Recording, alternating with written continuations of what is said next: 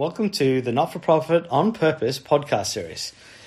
This series is designed to help guide you on your journey through the not-for-profit space in terms of all things not-for-profit, including structures, setting up your not-for-profit, how you report, board governance, accounting, and anything else you could possibly think of in regards to not-for-profit.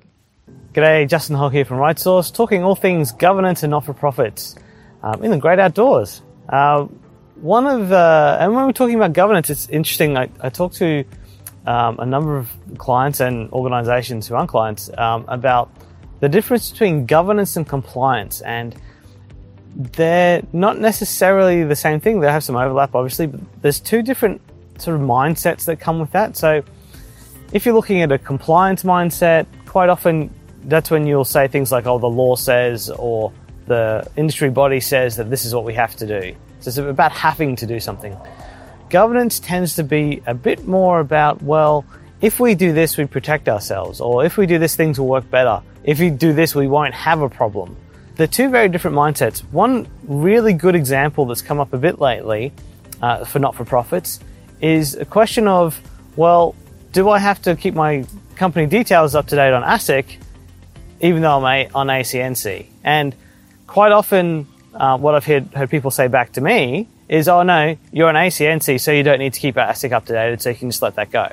To me, that's the compliance answer. Yes, that's correct. If you're on ACNC, you no longer need to keep your ASIC details up to date, and that's completely fine. However, if you look on both ASIC and ACNC sites, there is a description of some stuff that has to still be done on ASIC that you can't do on ACNC. For example, if you want to change your business name, if you want to deregister your business, if you want to buy another business name under the company, those things can only be done on ASIC. So there's a list of things that can only be done on ASIC. So as much as, no, you don't have to keep ASIC up to date, there are still some things that do have to be done on ASIC.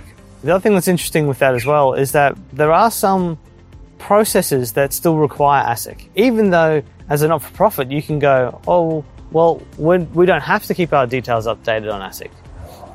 For example, some banks with their anti-money laundering processes that they've got internal to their institution, one of their steps is to confirm directors on ASIC. Now, this is a broad policy that's supposed to cover the entire process. Some banks don't have an option to check ACNC, so that then means that if you're trying to update signatories on a bank account or set up a bank account, the only place they'll look is ASIC. Even if you've got ACNC up to date and you've done all the right things, you won't be able to. Opening that bank account will be painful and will take time.